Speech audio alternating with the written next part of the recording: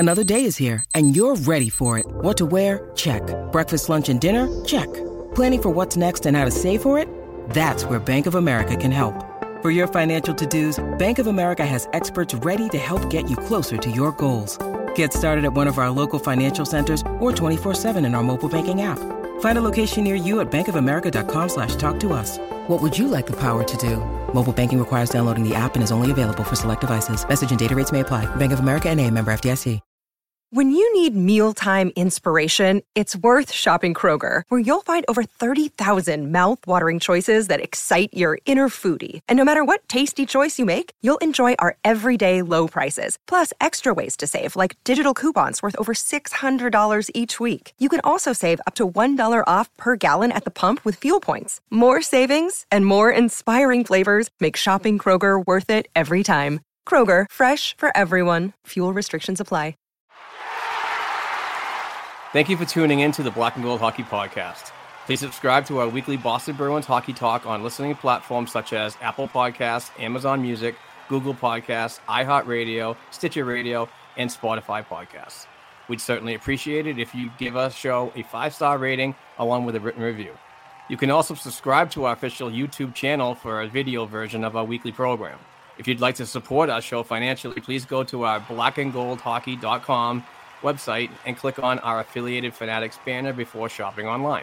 Another way to financially support our weekly program is to become a Patreon member to be eligible for weekly Boston hockey prizes and monthly Boston Bruins hand-signed jersey giveaways. Please go to patreon.com/blackandgoldhockeypodcast and donate just $1 per episode. Many thanks for the continued support and enjoy the show.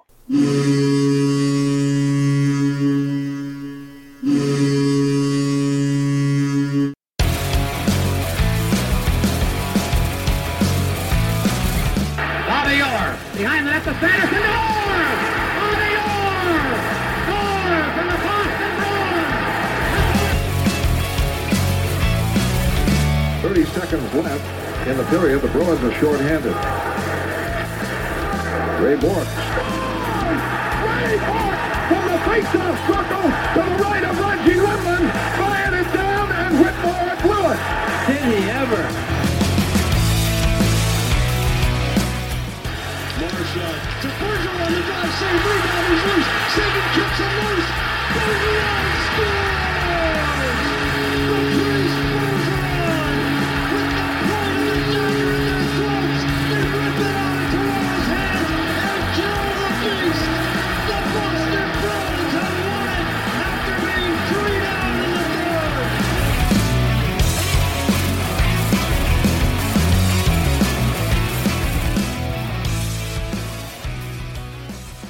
What's up, Bruins fans? Welcome back to the Black and Gold Hockey Podcast. This is episode 288 and brought to you by betonline.ag. Please go to betonline.ag and use that code CLNS50. We are back for another week of Boston Bruins hockey talk. The off season is still going on, but every other show it seems I listen to just don't have enough to talk about. But we do our due diligence and dig a little bit for a lot of topics during the off season and the regular season to keep you entertained every week. And obviously, we want to say thank you for everybody who's been sharing and downloading and listening, obviously, to this the off-season Bruins talk because our numbers are really, really good, and we really appreciate that. So I want to welcome in my friend Dom Tiano. Dom, how's it going? And how was your week off? Doing good. It was exciting week. Tired. Just walked in the door from vacation just to be here on time. Broke some speed records, and luckily there is no helicopters up above creating speed traps. So here I am. and if we see a SWAT team suddenly come in and take Dom away, please don't be afraid. He's got connections that'll get him right out of there.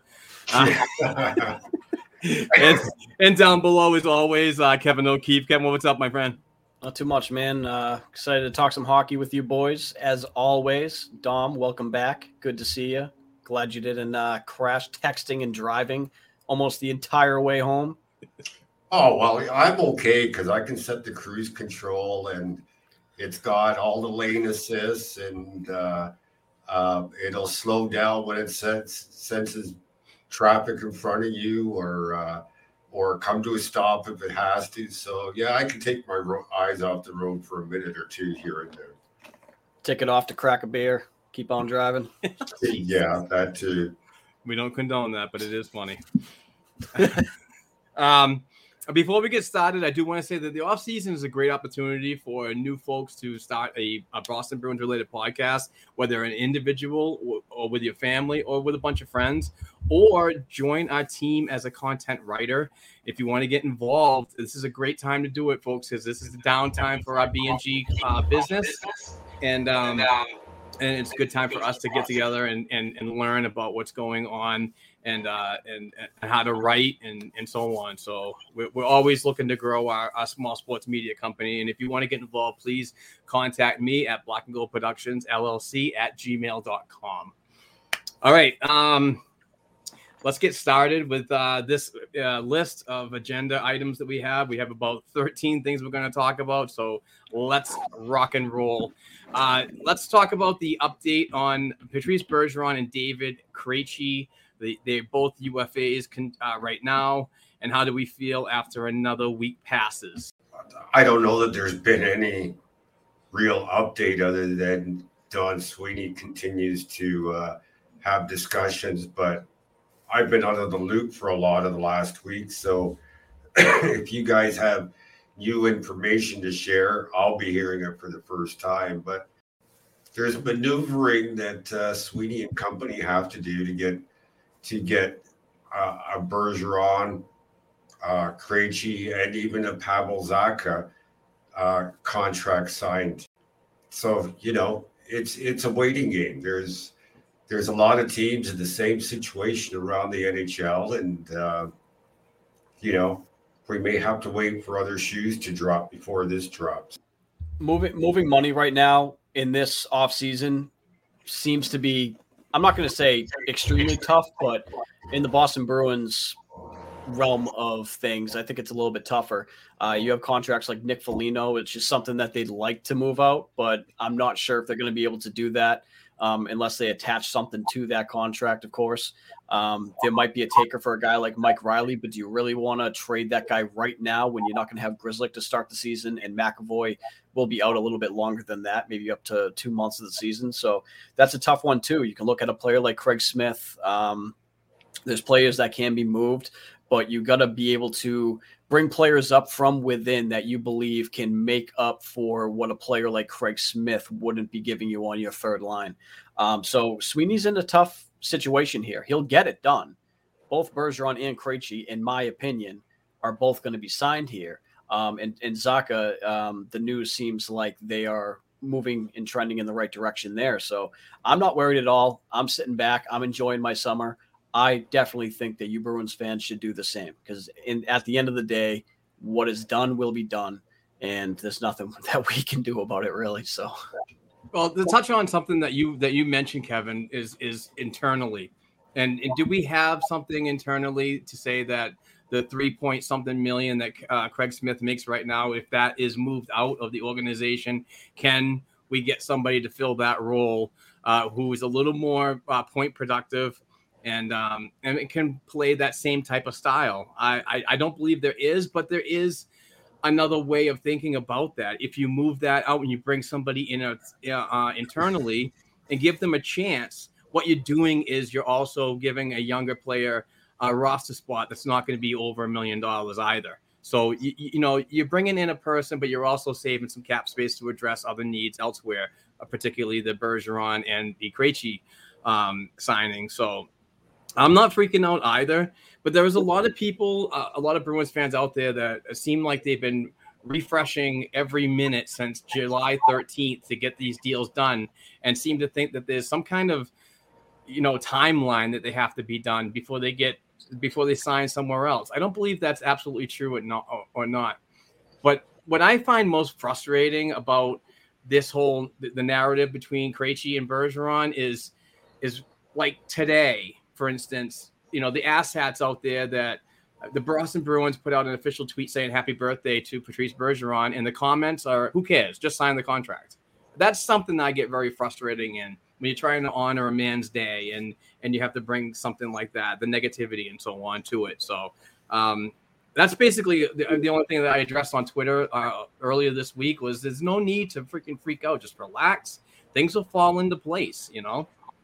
Here's the way I deal with that, Mark. When the Bruins put out a tweet like that, or, you know, anybody in the media puts a tweet out like that, I never look at the replies.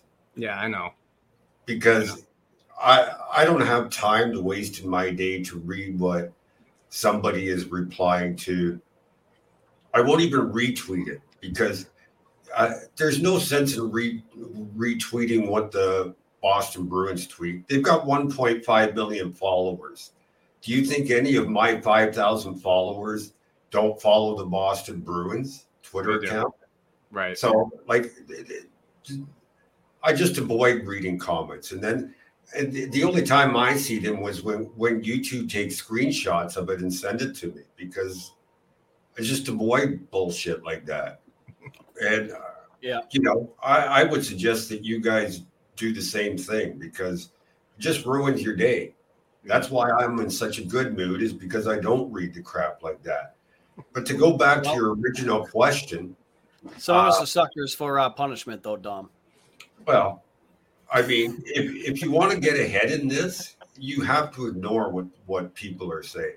Yeah, facts. You know, you can't base something you write or something you podcast about on the reaction of a minority of fans, the ones that are doom and gloom all the time, because you're just going to get more gray hair than me. But to answer your question, and I think you guys will be in agreement with me, is if Bergeron and Krejci are both back, that means Pavel Zacha is going on the left wing. Now, he can play center, but he's a better left winger. We all know that. So he may be an option down the middle should one of Krejci or Bergeron not return. That means if you're moving Smith, as Kevin suggests, you've got two options on the right wing there. Oscar Steen, who I think deserves a chance, or Charlie Coyle, which means you're putting Jack Studnicka into the middle. I don't think they should. I think the trial of putting Studnicka on right wing has to end. You have to put him in the middle. Yeah, got to put the natural center back in there to try to, like, you know, secure a spot up the middle where sooner or later we're going to be losing some of these players. Regardless of Krejci and Bergeron come back, sooner or later these guys are going to retire. And I'm not saying that this Boston Bruins team needs to rebuild right now, like do a full rebuild, but they do have to rebuild up the middle. Like they have been strong up the middle for several seasons, regardless of where they went in the playoffs and success they're in. But I think that having a player like Studnicka around, we'll talk about it later, is going to be important. Dom, I think you're onto something there with a line of Pavel Zacha, Studnicka, and Coyle. I think that could possibly be something good, but you said there was two options. I want to throw a third one at you that I think is very viable at this point, and I think that's Mark McLaughlin going on the wing there. I think he's ready. I think he's NHL ready. I like his game, and I'm a fan of putting him in the lineup. Okay, but I agree to a point, Kevin. But the Bruins, if Bergeron and Krejci return, is 3, 6, 9, 12, 13 forwards under one-way contracts, NHL contracts. That's not counting AJ Greer and Chris Wagner, who will likely be waived and down to Providence. So you don't have a spot for Studnicka, and you're risking putting him on waivers? No, I'm not. I'm also having Studnicka in the lineup. To put McLaughlin at the NHL, it's the same situation we saw with Studnicka last year. We're in a cap world. McLaughlin is waiver exempt. He's going to be starting in Providence. I will bet everything I own on that happening, because it's I bet too. It's a numbers game. He will not start the season in the NHL. I guarantee you're right as well. But if it was up to me and I was the GM, head coach, whatever you want to call it, I would have Steen, Studnicka, and McLaughlin to start all in my bottom six this season, and I'd be moving out money in that bottom six to make that happen. But as we discussed, it's easier said than done. Oh, of course, it's easier said than done. But the difference is we can sit here and talk about it, but an NHL GM has to actually go out and do it. Absolutely, but that's what I'd be trying to do at least. Yeah, because I think those kids are all ready. I mean, we could even make an argument for Beecher too. He looks like he could step in and do something on a fourth line role. I mean, if you want to make some money, move some money out. I mean, I understand it's not that easy, but if you want to try and move money out and start infusing young talent, these 4 kids, in my opinion, are ready to do that for you. And I don't want to see it. I don't want to see them continue to put it off.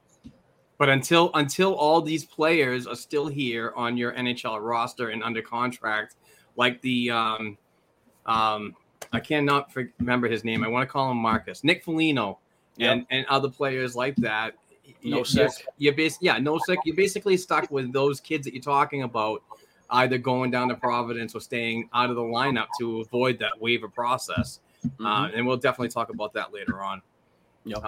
It should be interesting no matter what Don Sweeney does this offseason. Can go over 10% over the cap, but to be cap compliant, you have to be ready to go by the season start. So, no GM wants to use that 10% overage mark, because once you do, you're hamstrung. Every other GM knows they've got you by the proverbial balls because you're in a tough spot. Yeah, because now you're forced to lose somebody. Yep. Really forced. Right. And Don Sweeney is in a really good situation where he doesn't have to worry about Bergeron and Krejci walking away to another team. He doesn't have to worry about that because they've already stated, well, maybe Krejci going back overseas, but not in the NHL. He doesn't have to worry about that, and that gives him the time to be able to make these trades, to make everything cap compliant, so he's not bent over a barrel and up against the cap and all that. There's a bug flying around my damn face, a little tiny bug. Eat it. I haven't seen you eat anything yet today. It just keeps getting right in my face. I swear to God, folks, if anything, we bring the hockey talk, but we also bring a little bit of comedy. A little bit. I'm not laughing a little. Well, I am laughing, but I'm annoyed, so this bug's got to go away. All right. Let's move on to the next topic. And after the Bruins officially named Jim Montgomery as team's head coach nearly 2 weeks ago, the Boston organization announces the hiring of John Gruden, who was recently with the New York Islanders for the last 4 seasons and previously spent some time in the Ontario Hockey League with the Flint Firebirds and Hamilton Bulldogs. And Gruden was also a former coach in the United States Development Program. I think this is a fantastic hire. Gruden was a former Bruin, drafted here in the organization. Didn't play many NHL games. Primarily spent his career in the American Hockey League. But I think it's a good hire, and it was one that Jim Montgomery really pushed for. I want to go to Dom first because, Dom, you've been around the Ontario Hockey League for many years and have a vast range of knowledge. What were your thoughts when you heard this hiring, and then talk about what you know about him from his coaching past? I love the hiring. He is the epitome of a player's coach. Players go to war for him. They battle for him. And they will do they will go through walls for this guy. Just to give you an example of how much players love him. He was the head coach in Flint with the Flint Firebirds in the OHL. And the owner's son used to play on the team. I'm sure some people out there will probably know who I'm talking about. I just don't want to use names. So no, absolutely.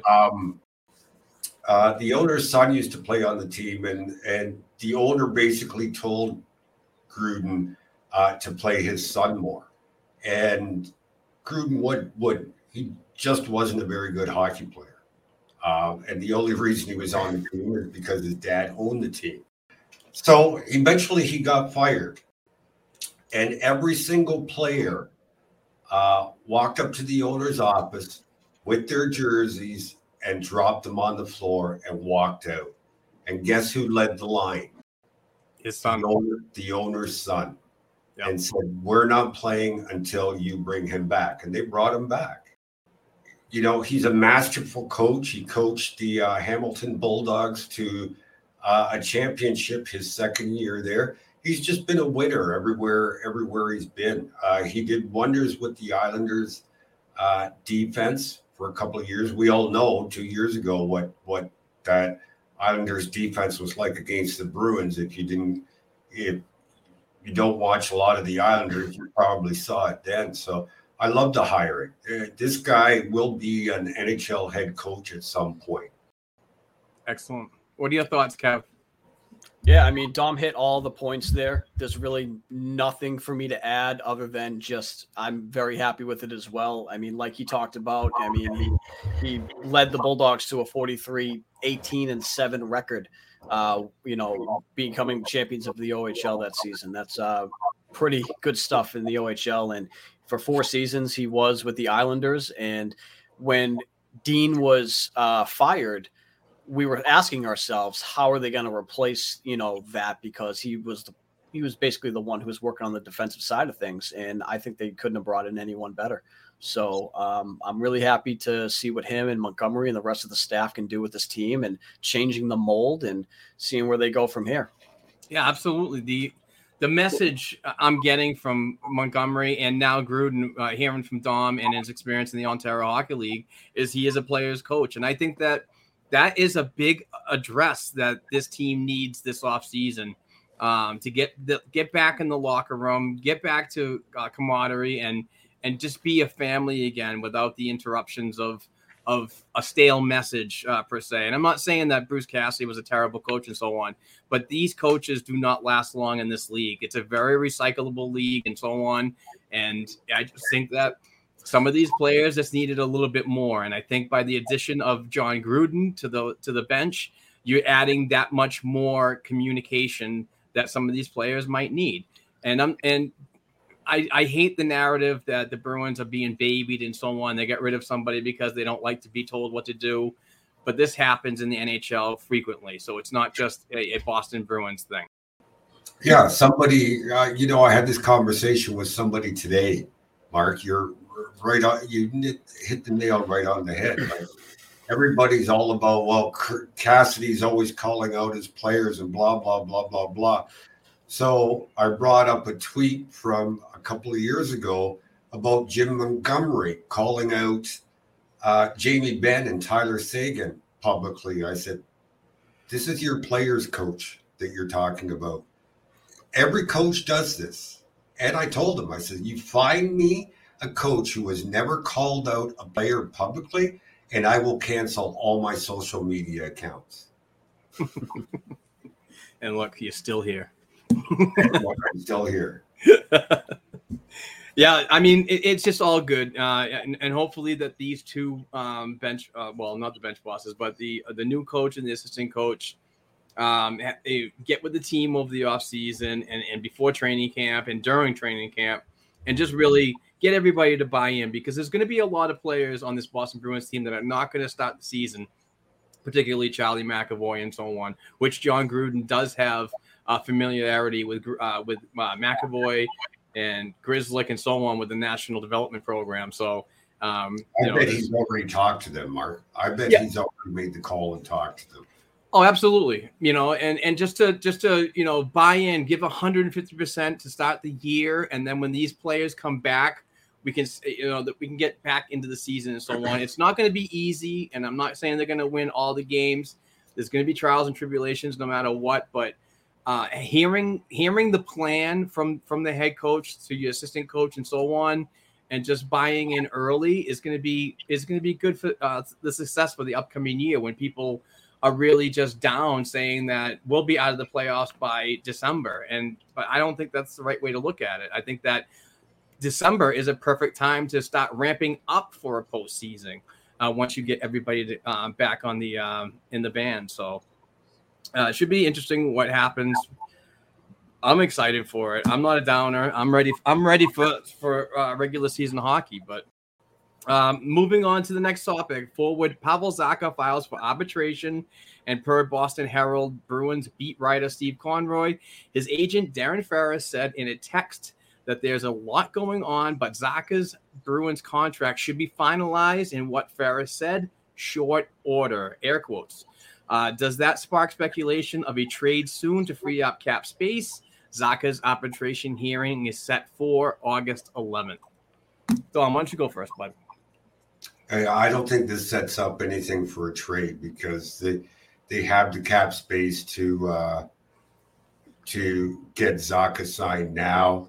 And then after that, pretty much everybody's locked up. I think we know that Anton Bleed is not coming back. They get Zacha locked up, and then they start to manipulate the cap and how contracts are structured for Patrice Bergeron and or David Krejci.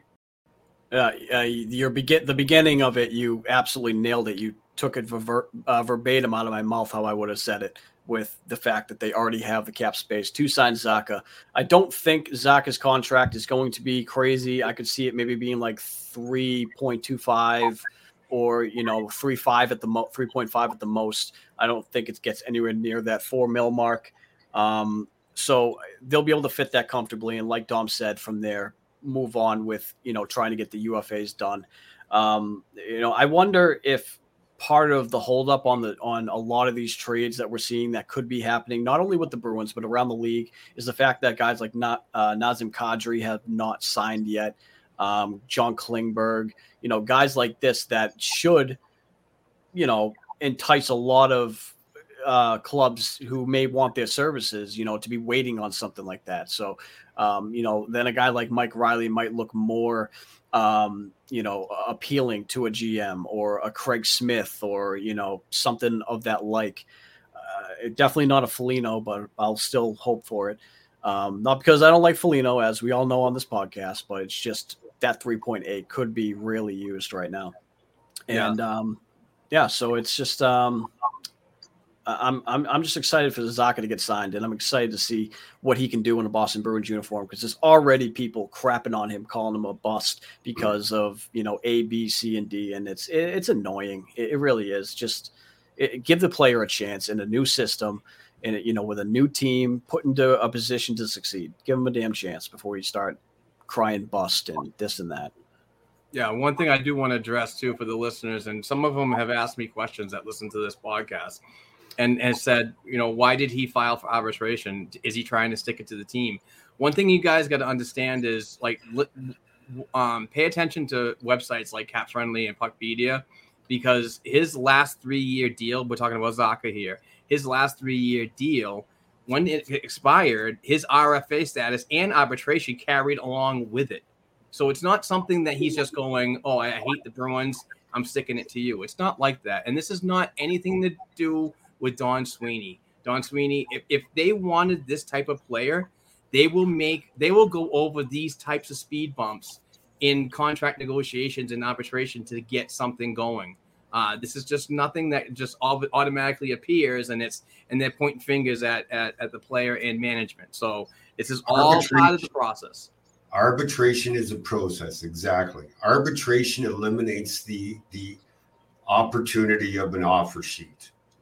So it's something that the player and the team utilizes. It's just which one files. So this isn't about money.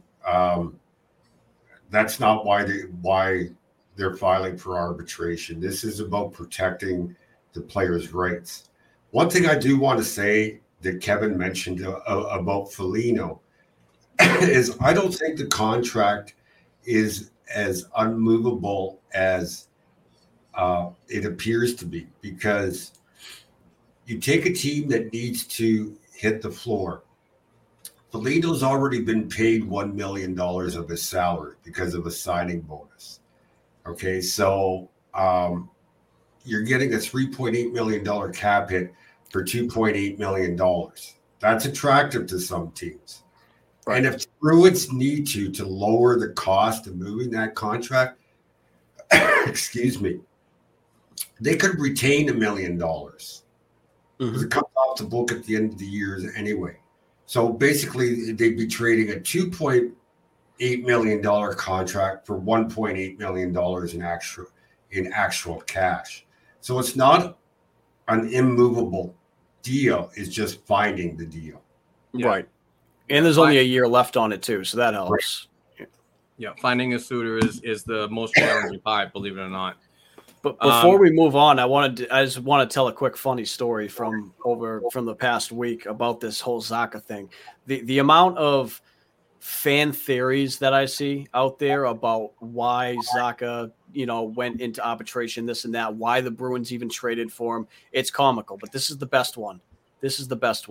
Someone tried telling me that they traded for him so Haula could be a cap dump, and they're going to take it to arbitration and go through arbitration, and then they're going to use the walkaway clause in arbitration and let Zacha walk.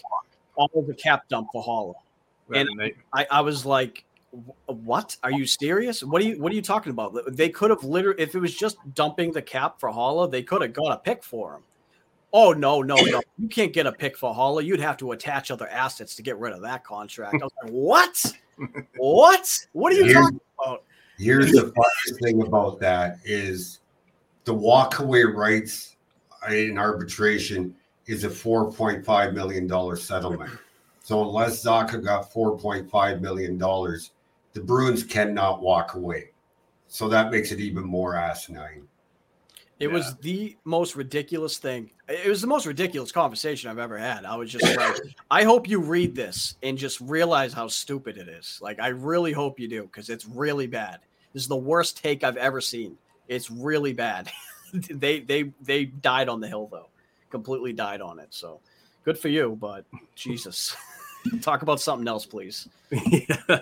Let's talk about Boston sports and music memorabilia. Let's hear from Bruce Sullivan, and he's got some fantastic stuff this week. Cam Neely signing. I think Jerry Cheevers is coming up. Don Ori is coming up. So if you want to get some authentic signed and really good quality jerseys from former and current Boston Bruins players, listen to Bruce. Write down his contact information and get in touch with him and spice up their fan cave. Because like I always say every week, it looks like it. I'm watching in everybody's windows, and your fan cave needs more black and gold. So let's hear from Bruce, and we'll be right back.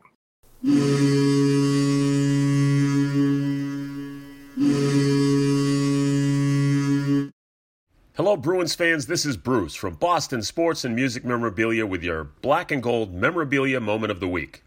On July 20th, we will be hosting Bruins legend and Hockey Hall of Famer Cam Neely. Pre-order a JSA authenticated 8x10 for just $55, a puck for $59, mini helmet for $109, or a jersey starting at just $139. We have breaking news. On August 1st, we will be hosting a private signing with two-time Stanley Cup champ and Bruins legendary defenseman Don Ori. We are accepting send-ins, $20 for pucks and flats, $25 for sticks and jerseys. For more information on our dozens of Bruins hand-signed pieces and your chance to win free memorabilia each week, check us out at our Facebook page, Boston Sports and Music Memorabilia, or email us directly at bostonsportsandmusic@gmail.com.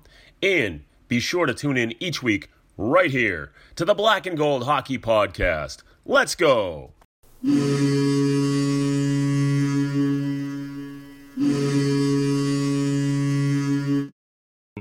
All right, we just heard from Bruce Sullivan from Boston Sports and Music Memorabilia, and like I said, he's got amazing stuff that you really should buy, whether it be a birthday present or get ready for Christmas, because some of these jerseys, from like a Jerry Cheevers jersey or a Derek Sanderson jersey, is like $75, hand signed and fully authenticated. It's really good prices, and it won't break your bank when you're trying to spice up that fan cave. So give Bruce a holler and check it out, because he's got some fantastic stuff. And also follow the Facebook page and share and like some of his stuff, because you can win some free hand signed stuff just for doing it. All right. Speaking of cap space, it seems to be the whole topic or the narrative of this particular podcast this week.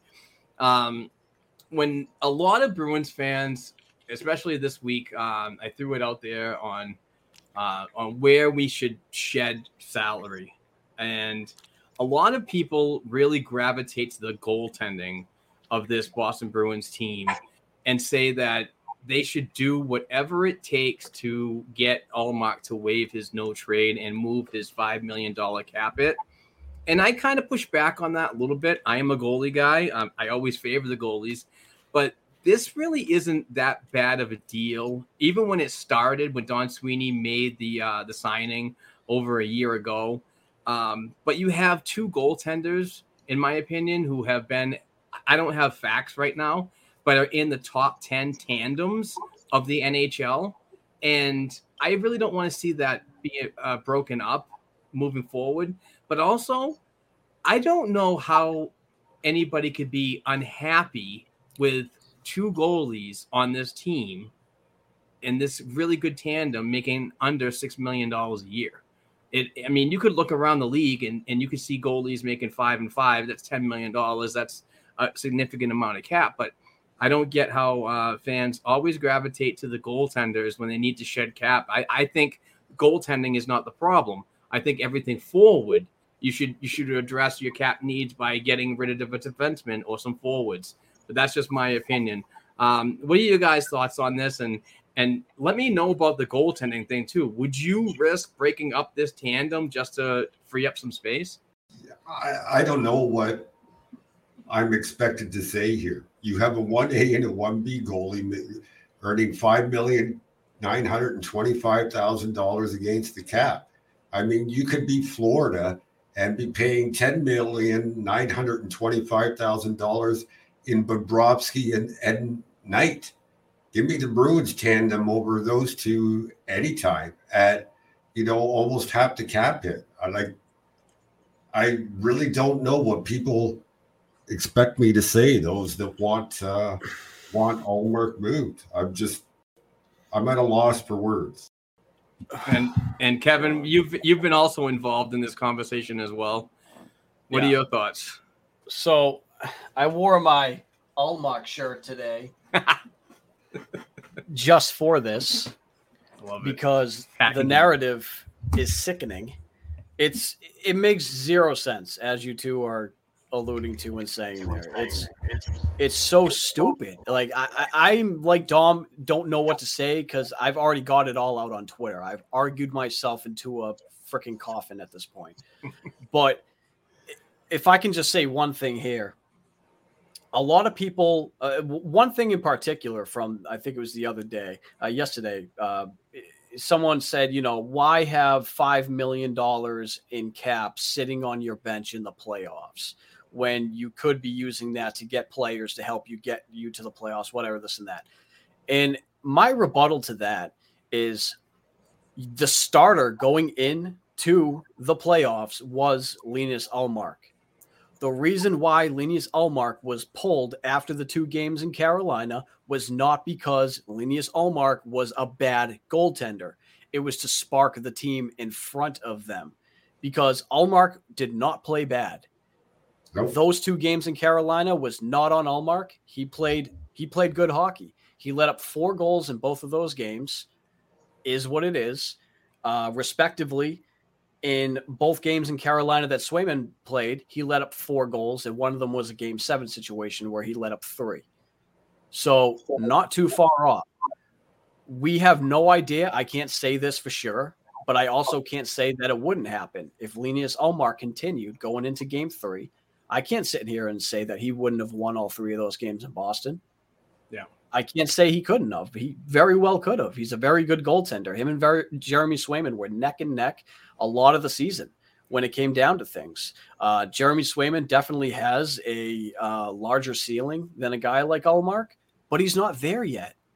And you have this guy right now to help usher him in to that next level. So why wouldn't you want to keep that? I mean, his contract was structured perfectly for this. He has the full no movement clause for this upcoming season. So regardless if you want him gone or not, talking about it is literally a waste of your damn breath because he's not going anywhere.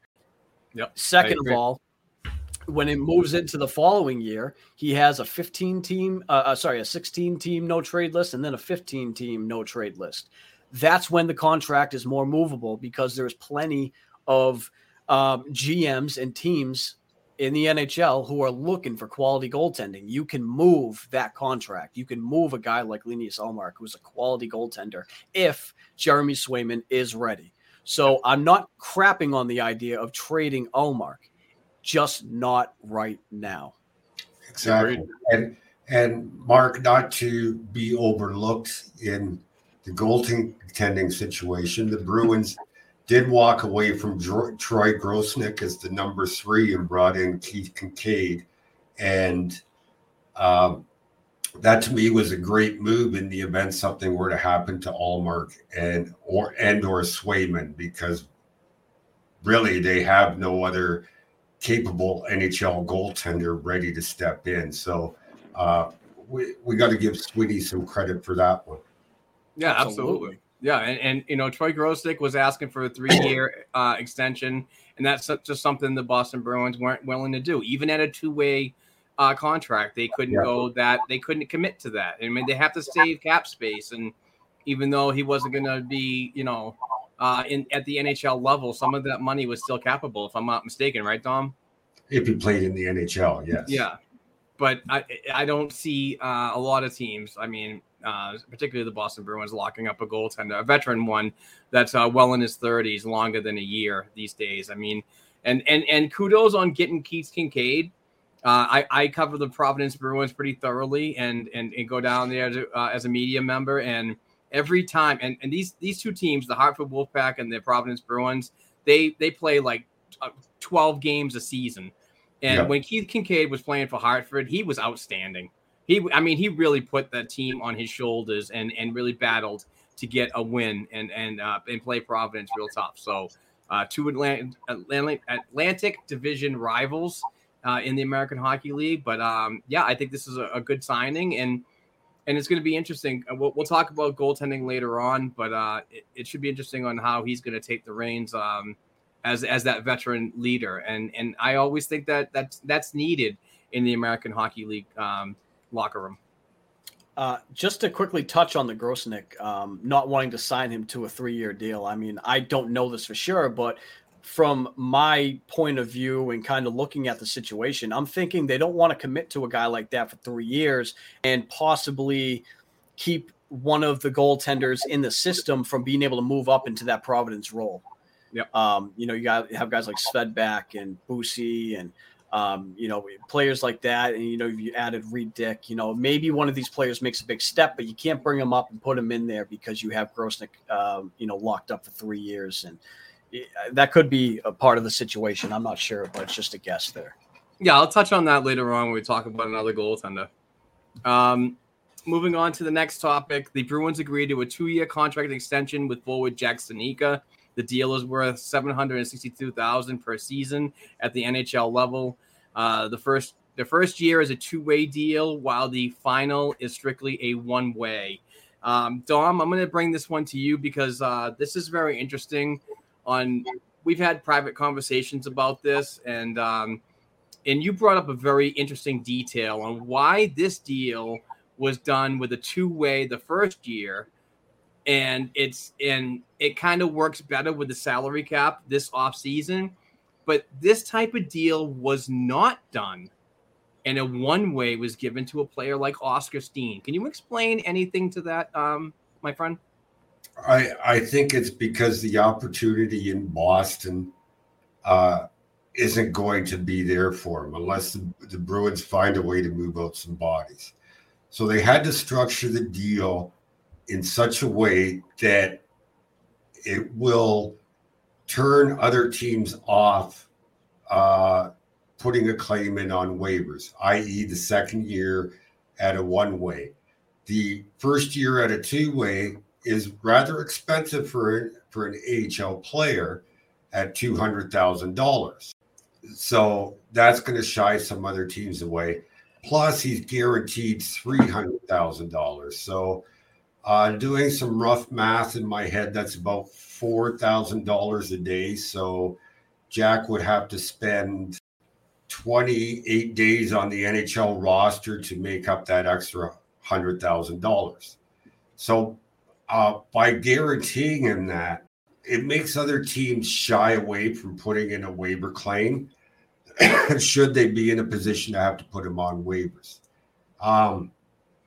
That said, Jay Leach is up in Seattle, who was Jack's head coach in Providence for 2 years. 3 years? 2 years. 2 years, yeah. 2 years. Who knows him very well. Would Seattle put in a claim? We've seen with Carson Coleman they would. We've seen them with signing Cameron Hughes as an unrestricted free agent, another player that played under Leach, that they would. So I'd be leery about Seattle. On the other hand, if a team claims them, he has to stay in the NHL the full season. So I would think that the intelligence over in Seattle, just by Jay Leach, yeah. I mean, if he's ever available, there's going to be teams that take him away and try and would probably give him a better opportunity elsewhere. But it's probably going to be a team that's really not, competitive. I want to say like teams in the bottom echelon of the league, like Seattle. I mean, Arizona. They might they might take him right on and put him right into the NHL lineup, and there you go.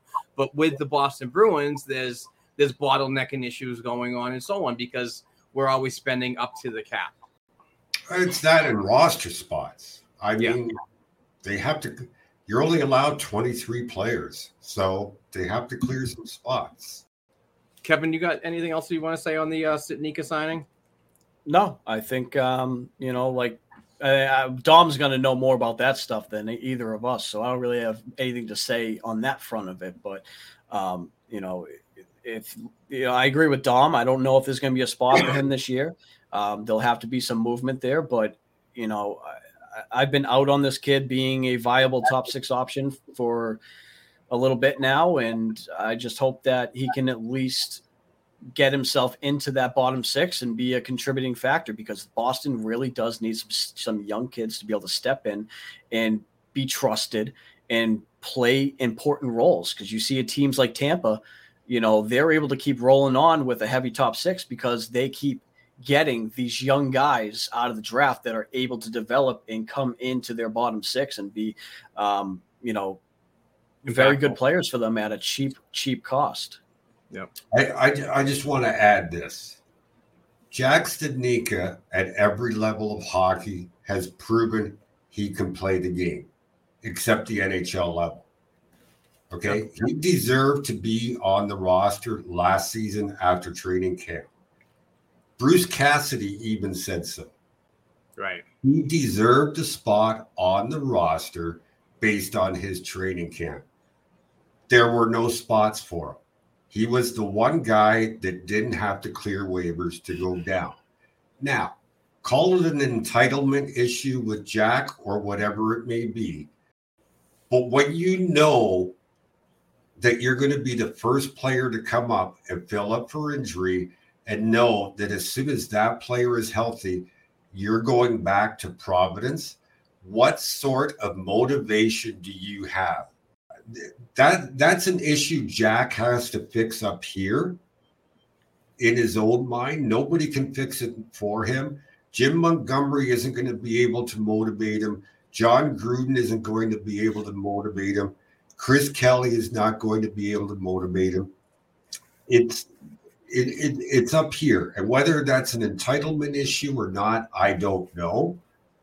But once that's clear and out of his system, and Jack can play hockey without thinking, when's Bergeron going to be back? Because I'm going to be back in Providence anyway. Once that's out of the system, then we can see if the game translates to the NHL level. And once that happens, he's going to garner more trust and more ice time from the coaching staff. at the NHL level. And I think that the way this contract is structured, Dom, is more better for him next season to secure a roster spot, be in that one way. It's not that they're forcing him to be in that roster spot for the one way, but departures are going to happen this year. We're not going to have the Folignos. We're not going to have this person or that person.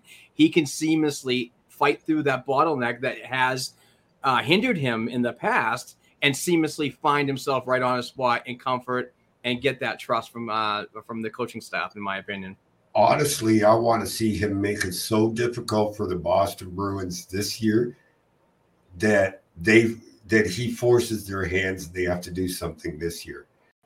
You know, I'm tired of having these debates with people about, why isn't he on the roster? Because most people don't want to talk about the business side of the game. And there is a business side to what has happened with Jack so far through his career. It's as simple as that.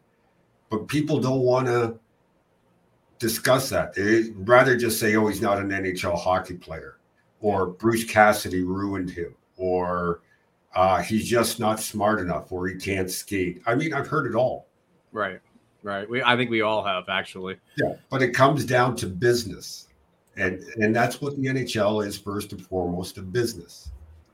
I like the way you explained everything, Dom, because, I mean, it gives more clarity into why when he's been playing in NHL regular season games, I haven't really seen it translate much. And your understanding of how it's mental makes a lot of sense because he has the skill set. He has the IQ. He has that stuff. He's a good hockey player. And knowing that the player is going to get sent down and he has really nothing to really work for, knowing he's going back to Providence, that does make a lot of sense to me. And that does explain a lot. So I've known the kid since he was 15 years old. And I don't want to say it's an entitlement feeling or it's part of his makeup. But I've seen glimpses of this in the past, if I can put it that way. So it's something he has to get over. And, if he's going to make it, he's going to have to get over that. Yeah, absolutely. Maybe not being waiver eligible now, maybe that's going to be the time because the Boston Bruins, it kind of almost does force their hand if he's playing at an NHL quality level of play. So we'll see. And he'll certainly get his opportunity to challenge for a spot at training camp this year. I expect him to have a big camp and a solid offseason of workouts and so on to prepare himself for that, as he's done for every season, regardless of what level he's at. So, what about the weight, though, boys? What about the weight? How much is he putting on? Taking bets. Mick Colagio brought up a good point, too. With the amount of weight he gained going into last year's camp, he made a good point this morning by saying players that add that much bulk and weight usually take a year before they begin to adjust to adjust to it. But to go back to what Mark said about competition, let me give you an example.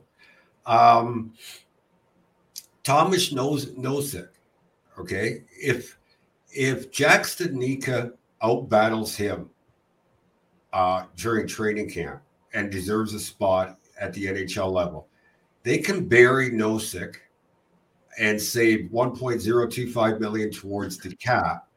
So Nosek's cap hit is $750,000. So really, they'd be left with a cap hit of $725,000 by burying Nosek. Okay, Studnicka's cap hit is $762,500. So really, by burying Nosek and playing Studnicka, it's costing them $40,000 towards the cap. Jesus, that's a significant. You don't think the Bruins have thought about this? Oh yeah, interesting. Oh, yeah. When they have to massage the cap, they're always thinking of those multiple avenues. Yep. So it's like, I know the ordinary fan doesn't look at it that way, but believe you me, the Boston Bruins are looking at it that way. They've got every possible scenario covered. And then you don't need to trade a guy like Nosek, because if something happens with Jack Studnicka, you got Thomas Nosek to step right in. Good depth. Yeah, you always have a backup plan and so on. Sweeney. And don't forget Evan Gold. We always pump Evan's tires around here because that guy's one of the league's best in the whole salary cap and how to massage a lineup that has a mandated cap. So, yeah. Goldness. Goldness, sweetness. I should run some teams NHL salary cap for them. I agree.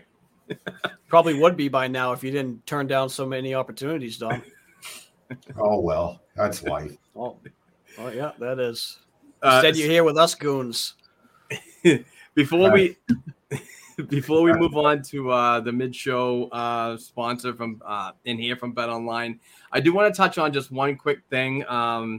There was a big trade, obviously, before the big trade that sent Matthew Tkachuk from the Calgary Flames to the Florida Panthers.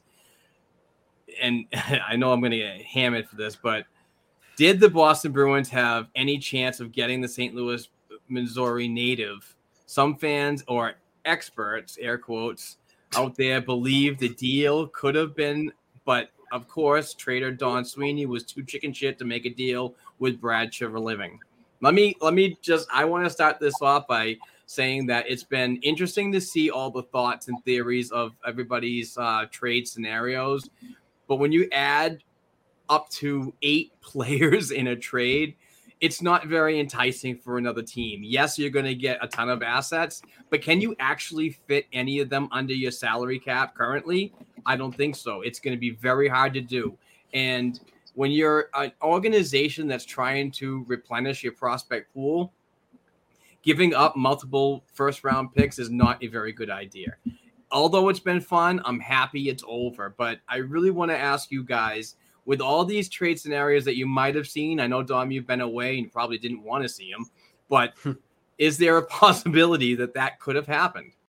No. Technically, oh boy. Technically, it was possible if you add David Pastrnak to that. But do we want to do that? No. So, no, it's not going to. It was never going to happen. Well, basically, when you looked at all of these trade scenarios, and like I said, kudos to the people that put all these ideas together, but it was basically just getting rid of the players that you don't want to see on this team anymore. The Pasternaks, the McAvoys, and everything were not involved. So any trade significance was just like you're giving a team trash, basically. And I'm not saying NHL players are trash, but you're basically giving them their bottom. What you want to give away. Yeah, and keep everything that you think that you can rebuild on. I don't think that it was any a realistic opportunity for this team to get a player like that. And here's the best part: what do those geniuses think is going to happen when you have to sign both David Pastrnak and Matthew Tkachuk to long-term heavy cap hits? Yeah, and did you see his salary structure? Yeah, Jesus. That was crazy. I was like blown away by that alone. Never mind the deal that sent him to Florida. I looked at his salary structure and I was like, wow, that's crazy. Can we just quickly talk about like how, honestly, in my opinion, how bad Florida's offseason's been? It does not look good on paper when you lay it out. It does not look good. They've lost a lot and they've gained Tkachuk. And while Tkachuk is a fantastic player, you've lost Huberdeau, you've lost Sherratt. That's fine. Screw Sherratt. They lost Weegar. I mean, that's a viable top 4 defenseman for them. I mean, a lot of people say, "Oh yeah, everyone's getting better." I don't know if I can say that about Florida. I think they got worse. I really do. Yeah, it's interesting. I think Florida is trying to copy the Tampa Bay model, and that's very what good. We're about. I don't know. I think when you're talking about giving that kind of money to a Huberdeau or giving it to a Tkachuk for that amount of time, I think they did well giving it to a 24-year-old Tkachuk as opposed to 30-year-old Huberdeau. Sure, because they got Barkov. Yeah, and also there's rumors going around that Huberdeau was not very happy about this whole deal.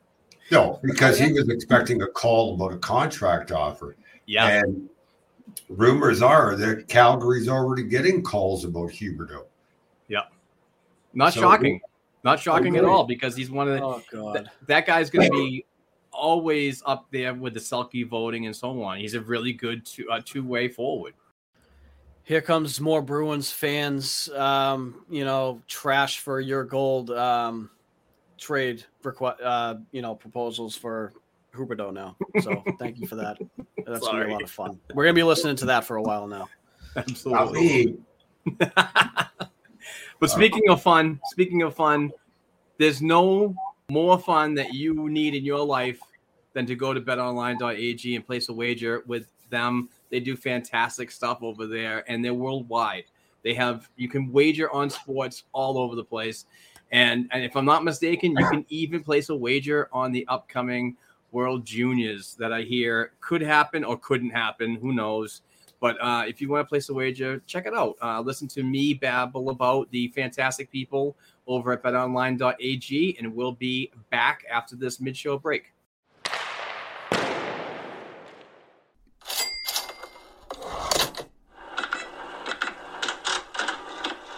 Our partners at betonline.ag continue to be the number one source for all your betting needs and sports information. Find all the latest odds, news, and developments, including next year's NBA and NHL futures, PGA Tour golf, Major League Baseball scores, and all the latest fighting news, and even next season's early NFL futures. BetOnline.ag is your continued source for all your sports wagering information, from live betting to playoffs, esports, and so much more. Head over to the betonline.ag website or use your mobile device to sign up for a free account and receive a 50% welcome bonus on your first cash deposit. Just use our promo code CLNS50. That's CLNS50 to get the bonus and get in on the action. BetOnline.ag, it's where the game starts.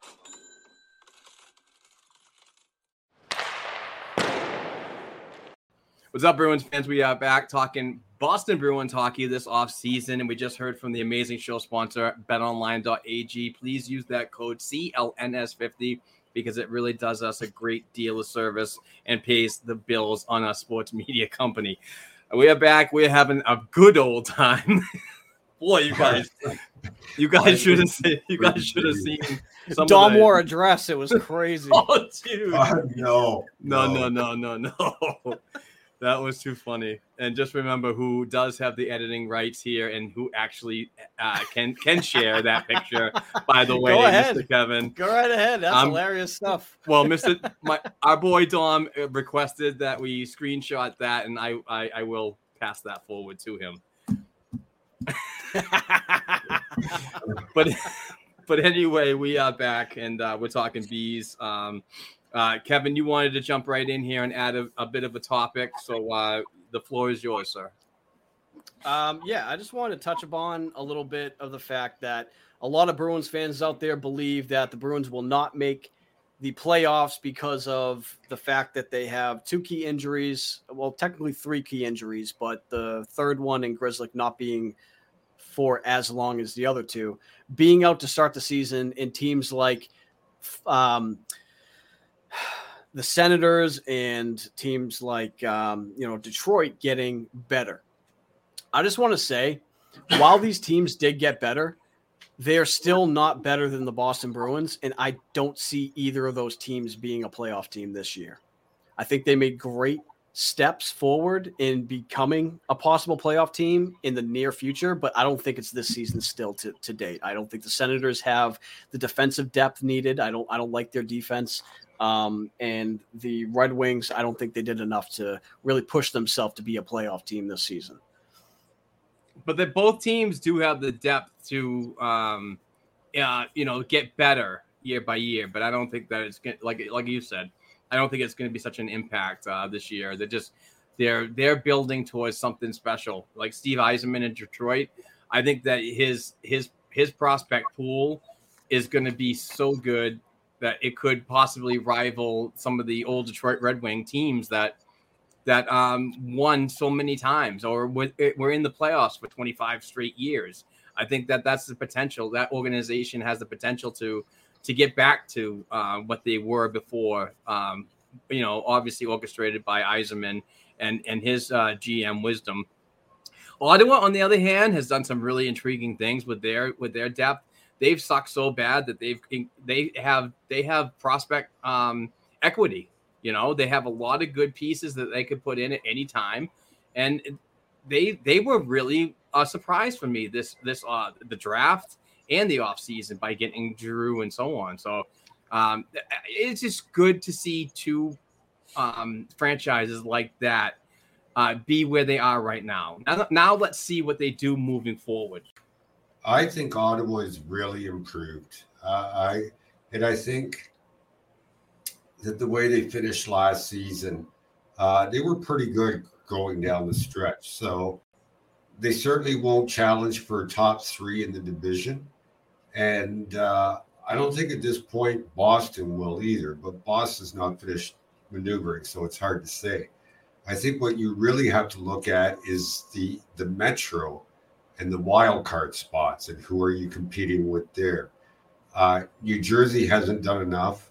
Philadelphia hasn't done enough. Go down the list. Washington, it's hard to say what's going on with Backstrom there. That could really hurt them. So I don't know. I think we're looking at a wild card spot for Boston. And I think surprisingly, Ottawa can challenge for one. Detroit, look, Steve Yzerman does things his own way. To me, he's the best GM in the NHL right now. And he will continue to do his things his way. I look at when they drafted Mo Seider and the backlash that the Red Wings were getting for picking him where they did, and look at him now. Steve Yzerman doesn't care what anybody outside the organization thinks. He has a plan. He knows what he expects that plan to come to fruition. And this year isn't it for him, and he knows that. He will continue to go at his pace and do things his way to build sustainable, long-time competitor. And that's his goal. He's not about winning now or making the playoffs now. Does this mean that Ben Chiarot is now going to be a viable top 4 option? Because yikes on that deal. I hate that deal. Well, I hope for his sake, I hope he knows something we don't, and he's going to put him in a situation that's perfect for him where he earns that money, because he's just not been a $4 whatever million player. Yeah, I think, look, even when you're building the way Yzerman builds, you still have to have NHL players. And Ben Chiarot may not be a superstar of this league, but he's an NHL player.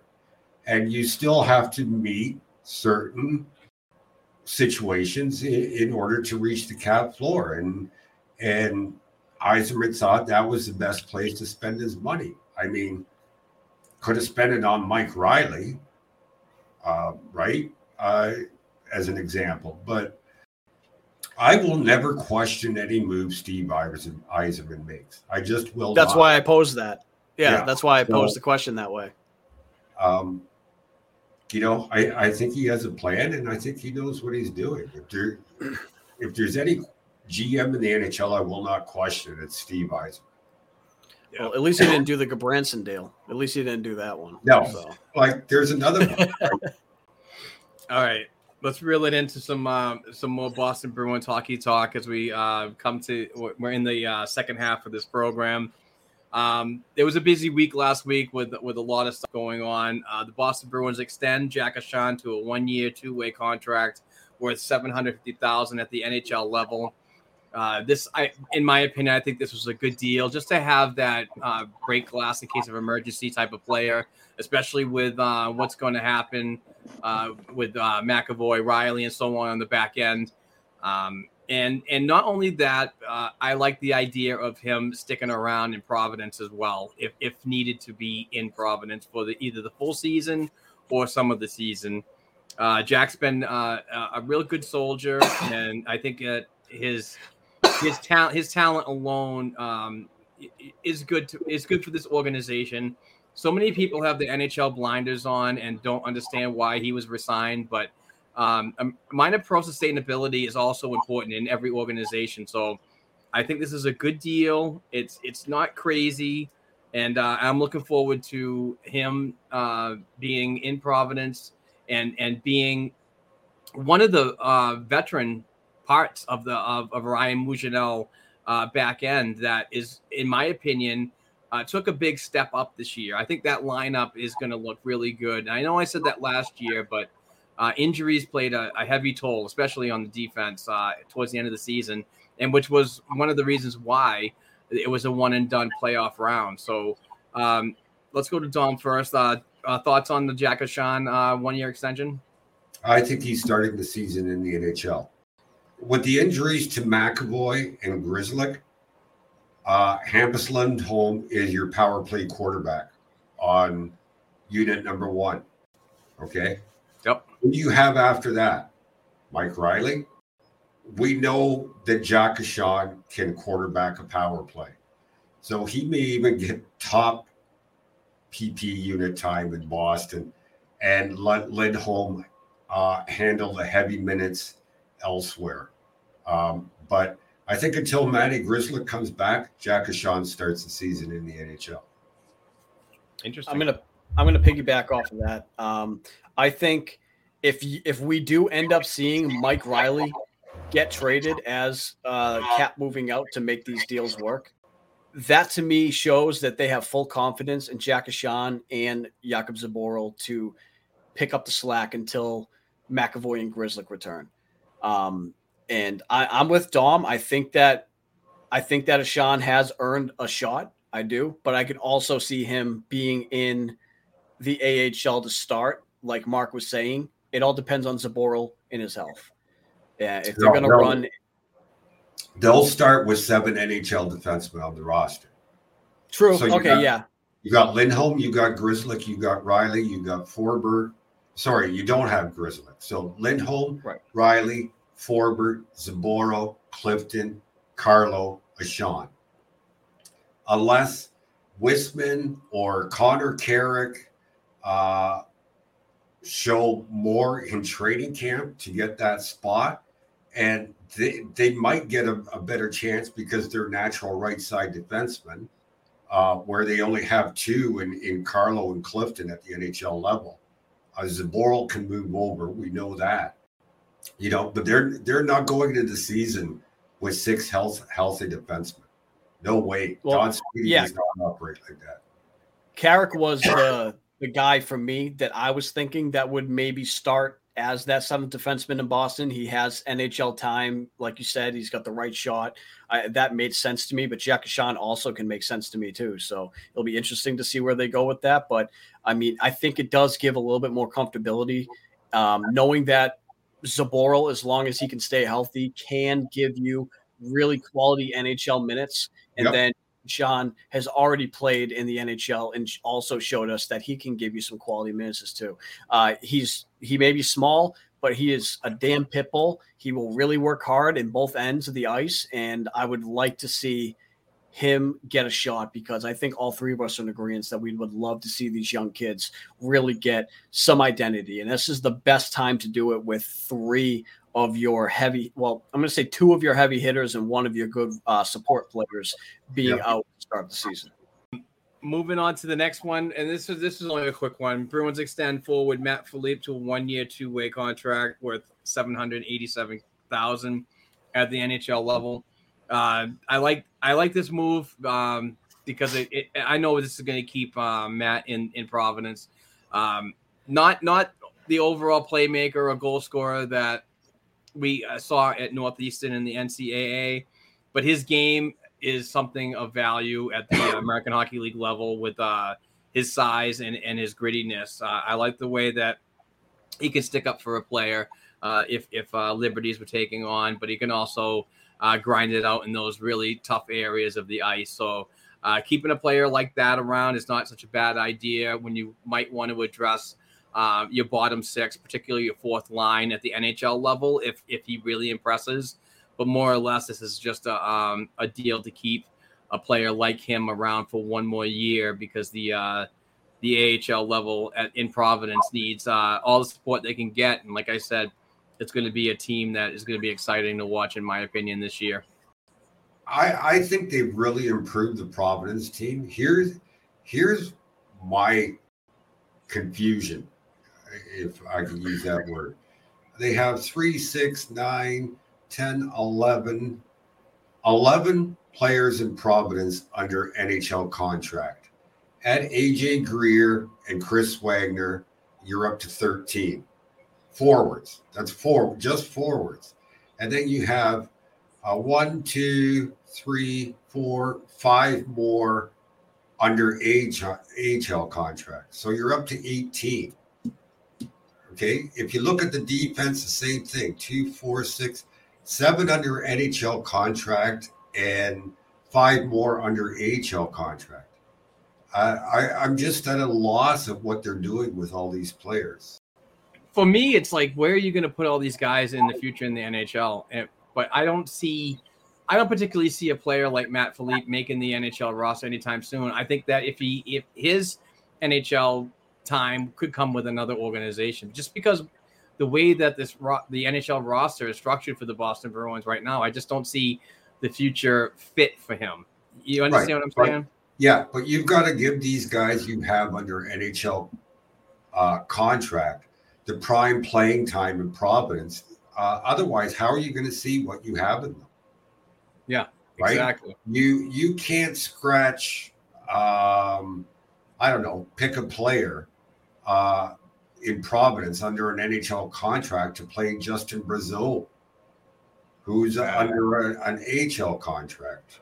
Yep. And likely will never get an NHL contract. So that's my thinking is, what are you doing with all these guys? Same with, signing Francois Brassard, who played Canadian junior hockey, went the Canadian college school way, and then ended up in the ECHL. Okay, so you've got Keith Kincaid, who's your starter in Providence. Kyle Kaiser and Brandon Busey will challenge for the backup. And the other one's going to get the prime start in Maine, but has to get the premium starts in Maine. So why bring Brassard in? That was interesting. I did bring that to the agenda, and I want to discuss that a little later. But any other thoughts, Kevin, on Philippe at all? I got nothing, Mark. All right, my friend, go back to eating whatever that pastry is that you got in your face. No wonder the dress didn't fit. He's always eating. All right, well, I mean, cat's out of the bag now. Tom asked me to put on a dress, so I put on a dress. And screenshot will be available later. Is what it is. All right. Also involved in the signings last week, and like I said, it's been a really busy week, even though it's the off season for this National Hockey League Boston Bruins team. One of my favorite news bits was the Boston Bruins sign prospect and current Sarnia Sting defenseman Ryan Mast with 3-year entry-level contract. If he makes it to the NHL within those 3 years, he'll earn $850,000. Really solid signing for him. Right out of his second development camp, bam, the Boston Bruins lock him in for a 3-year entry-level deal. Ryan will return to the Sarnia Sting to man the blue line there next season, and then seamlessly fit his way into pro hockey afterwards as he approaches his 20-year playing year. Sorry for the fumble there, but Dom, you've spent a lot of time covering this gentleman and close to Sarnia, and I'm sure you've been there to see him live. What does this mean for the Boston Bruins organization, and also a player like Ryan Mast, who, in my opinion, the last 2 seasons has really stuck to Adam McQuaid and acted like a sponge at the last 2 development camps? Well, first of all, I want to say to anybody who flipped out about why sign him now, no big deal. It's actually advantageous to sign him now because the contract does slide. That means it does not count. Okay, the actual rule with signing Canadian junior players is, or any player for that matter, is if you sign as an 18 or 19-year-old, your contract can slide for 2 years as long as you do not play 10 NHL games. In other words, the contract doesn't count. If you look at Jack Studnicka's contract, he had 2 years of slide. Jack Studnicka didn't sign his currently expired entry-level contract 3 years ago. He signed it 5 years ago. And that's you gain control of the player for 2 extra years. We saw the same with Urho Vakanainen when he signed his deal. It slid for 2 years. The Bruins had control, excuse me, as an ELC player for 5 years. And I fully expect that once Brett Harrison is done with the Team Canada summer development camp for the World Juniors, that he'll put pen to paper on his entry-level contract, which will mean the same thing. So let's wipe away any fears. This is actually a good thing, signing him now as opposed to waiting. Secondly, I love the signing. I maintained on this podcast many a times over the last year and in other places that I love his game. I love the way he plays. I love his leadership. I just don't know how his offense will translate. By all accounts, and Mark, you were there, excuse me, he had a very good development camp. I know Jamie Langenbrunner was very impressed. To me, this coming season in Sarnia in the OHL will be huge for him, and to see how his development comes along. Yeah, I was a big fan of what I saw on the ice at development camp this week. All week, he was very engaged into the individual skills that they put out there. Small ice tournaments, small ice scrimmages, I mean, and obviously the 200-foot scrimmage that they had on Friday. But more or less, it was just the character I got from the guy, and how him and Adam McQuaid were just inseparable. And I know Adam was there for other players as well, but more or less, it was just, they were just feeding off of each other. After a certain drill, Ryan would go over and say something, or after a certain drill, McQuaid would come over and lend some leadership and some knowledge and so on. But it was really good to see, and I think that that's going to be imperative to Ryan's future. And a lot of defensemen of Ryan's size, I think that the Boston Bruins have really started to look at that and say that is something that we need to address more often.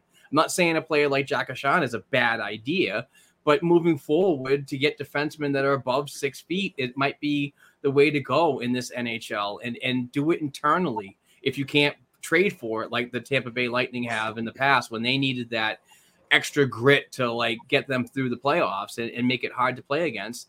I think having a player like this signed, Ryan Mast has signed his 3-year entry-level contract, I think that's a motivating factor for him to go back to Sarnia and play just that much better, because now you're under the property of the Bees organization, even though that you were drafted and so on. But now you have that feeling that you're going to be there sooner or later, whether it be a year, 2 or 3 down the road. I also want to say this, if I can, before Kevin gives his thoughts. I posted a video on Twitter sometime during this past season with Ryan Mast doing an interview and saying how he watches a lot of Brandon Carlo, and he tries to model his game after Brandon Carlo. And the negativity is that, well, if he's anything like Carlo, he's going to be soft and blah, blah, blah, blah, blah. Well, Ryan Mast, I can assure you, is not like that. He's not afraid to use his size. He's not afraid to use his body. And there are players that actually fear him. I posted a video about how there was a skirmish at the end of the game between Sarnia and I believe it was Windsor, but don't quote me on that, where everybody was gathering around, and Mask was the one who put himself between his teammates and the Windsor team, directed his team to leave the ice, which they did, and he stood there in front of the whole Windsor team and allowed his teammates to get off the ice to make sure nothing happened. Just much like Zdeno Chara used to do when he stepped into a fracas and everybody would just, the seas would part. Now, of course, this is the junior level, right? And doing it against junior players is a different thing. But that's the type of attitude that he has. Yeah, I don't really have anything to add. I think you guys touched upon everything perfectly. All I can say is that for me, I am excited about it. I think this adds a need to the team at some point in the future. And I'm not going to say he's a gem in a draft, but I think he's going to turn out to prove that he should have been picked a lot sooner than he was picked. And I'm very happy to get that quality of player signed to an ELC and get everything started with him.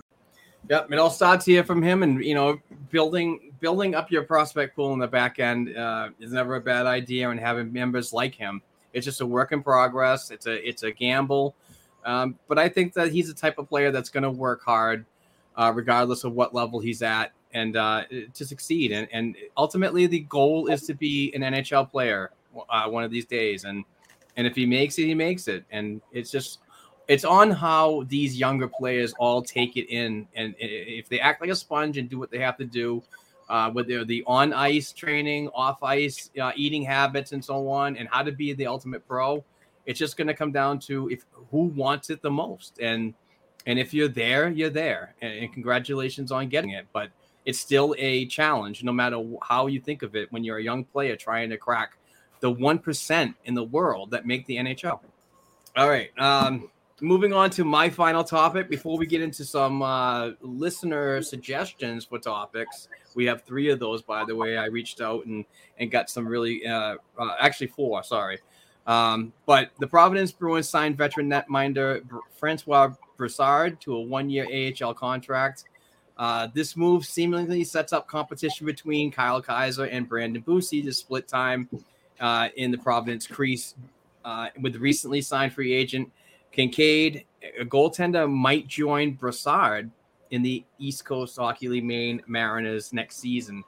So I'm definitely penciling in Brassard to be with Maine and make a return to the Maine organization, because he was there previously and before the affiliation became official with the Boston Bruins. But now it's going to be Kincaid. I think is going to have that spot because he's on that 2-way deal. But it's going to be up to Brandon Bussi and Kyle Kaiser to get that not backup role, but that 1B role, in my opinion. And I do not think, I know a lot of people have suggested to me that they should run a 3 goaltender system. I don't think that's a good idea, particularly when your games in the minor pros are Friday, Saturday, and Sunday, and then you have basically a whole week of practice. I honestly don't think that that's enough playing time, especially for a player like Kincaid, who needs to be playing all the time, a player like Kaiser, who needs to be playing more frequently, and also Bussi, who needs to be playing more frequently. And to touch on Bussi, I really think that he really stood out well, in my opinion, as the goalie guru on the show. I think his development camp was outstanding. He's such a big kid, covers a lot of the net, not deep in the crease. Reminds me of that Henrik Lundqvist kind of positioning. And he's very athletic. I mean, the guy throws his body around and makes saves that, even thinking about it, I pulled a hamstring. So, I think that's going to be Brassard's probably going to the ECHL, and it'll be a fight for that 1B spot. Kevin, you want to take this first while I write some numbers down for Mark? I mean, there really isn't much for me to take. To me, I don't really understand it like that, like Mark does, with that signing. But I do agree with you when it comes to the 3 goaltending tandem there. It doesn't make sense. I mean, this is an area where players are supposed to be developing and supposed to be getting that playing time to see what you have. And to have one just completely sitting there for long periods of time, or maybe 2 if they're switching off doing that, it doesn't seem like a viable option to me. So it seems like there's a lot of goaltending depth in the organization at this point, and someone's going to be the odd man out. And it's puzzling to me on why something like that would be going down. Well, hit me. The NHL is already using a 3 goaltender system. Unfortunately, you're only allowed to carry 2 at the NHL level. Last year, 103 goalies made NHL starts. That's an average of 3 per team. Wow. Okay. I didn't know that. 3 goaltenders. And I think as I mentioned earlier, by walking away from Grosnick and signing Kincaid becomes their number 3 goaltender. That's the thinking behind it. It has nothing to do with Providence or anything like that. Yeah, he'll be in Providence to keep in game shape and be game ready. But if something happens in Boston, he's the number 3. It's not going to be Kyle Kaiser, or it's not going to be Brandon Bussi. Just will not be. Marty Biron. It's funny because I love listening to Marty, and people don't like him, and I don't know if it's because of his French accent or whatever. But he's a big fan of if you have a number 1 goaltender who starts 60 games at the NHL level, and the backup only gets 20, 21, 22 games, the number 1 goes down with an injury, whether it's short-term or long-term. He would rather have the AHL goaltender, who's the number 1 in the AHL, starting at the NHL level as opposed to the backup. Because it's the AHL goaltender who has played more games, is more game ready, has seen more action than the backup at the NHL. So it's an interesting, thought process by Marty there. But it makes sense when you think about it. Boston doesn't have that problem because they basically split time between Swayman and Allmark, or before that, Rask and Halak. So, the 3 goalie system is there. It's just not the 3 goalie system that fans think, but it is there in the NHL. Right. I don't know who deserves the backup role in Providence. Mark, you can speak more to that than I can between Kaiser and Bussi. I would hope it goes to Kaiser. I think he's the older of the 2. So they need to see what they have in Kaiser. Right? Yeah, I totally agree with that. And I like Kyle and everything, and he's an athletic goaltender. He's good. He positioned himself very well. But I just think that the teams in Providence, and I'm not saying they were bad and so on, but I just don't think that they were supportive enough with due to injuries and so on. I don't think the goaltending was bad. Even at the NHL level last season, I don't think the goaltending was bad last season with Grosnick and Kaiser. I just think that the lineup out front of them was not always there, whether it be injuries or down games and so on. So when you look at Kyle's numbers, everybody jumps out and says, "Oh, he's not good," but you really have to see these games on AHL TV to really figure out and get that character and get away from the stat watchers all the time, which really bothered me. But I do agree. I think because Kaiser's got tenure and so on, he should get that opportunity. But that's what Providence training camps is all going to be about. Once NHL Bruins training camp happens, everything goes downhill. Now it's Providence Bruins training camp, and then they'll move down to the Maine Mariners training camp. They're going to challenge for spots, and whether they ride the 3 goaltenders or not, somebody's going to be going down regardless.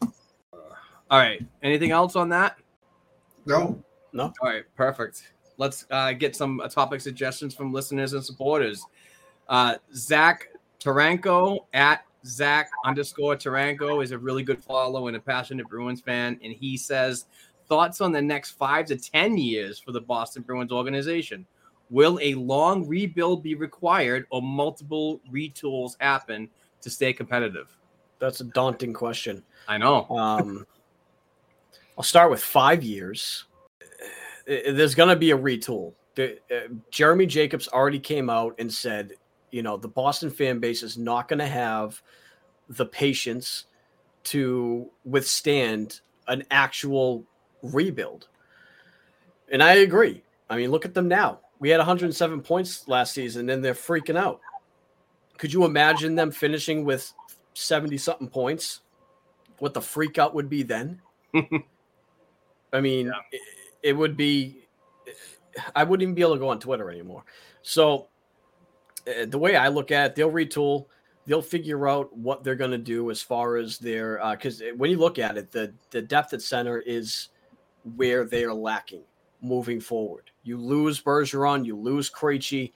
What do you have? They need to bring in some quality top 6 viable options.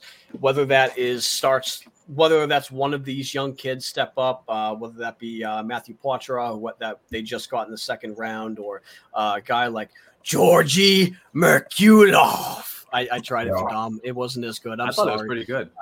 I tried. Georgi Merkulov. There we go. Thank you, Dom. So whether it's him or a guy like Jack Studnicka or Beecher or McLaughlin, whoever it may be, if they can get someone like that to step in and at least be in a second line role, then you're really just looking for a first line center. And whether they draft somebody in 2023 or they go out in free agency and get a top tier center, they'll retool, they'll figure it out. It's just what's going to happen. But 10 years down the road, if that's done, I don't think you're going to need to retool again for a while. You're looking at that 10-year span. I mean, you do that one retool, I think you're probably going to be okay because you have a lot of youth in your defense. You have some other youth sprinkled throughout your lineup. So yeah, that's just where I'm at on that. Tom, what are your thoughts, bud? Yeah, I think it's retool, and like Kevin said, the next retool will be years away. You have Fabian Lysell that's going to slot in behind David Pastrnak at some point. Yes, David Pastrnak is going to re-sign in Boston. You've got a McLaughlin who can play down the middle or the right wing there. The left side's a little bit iffy at this point. But like Kevin said, the defense is young. There are others coming behind them.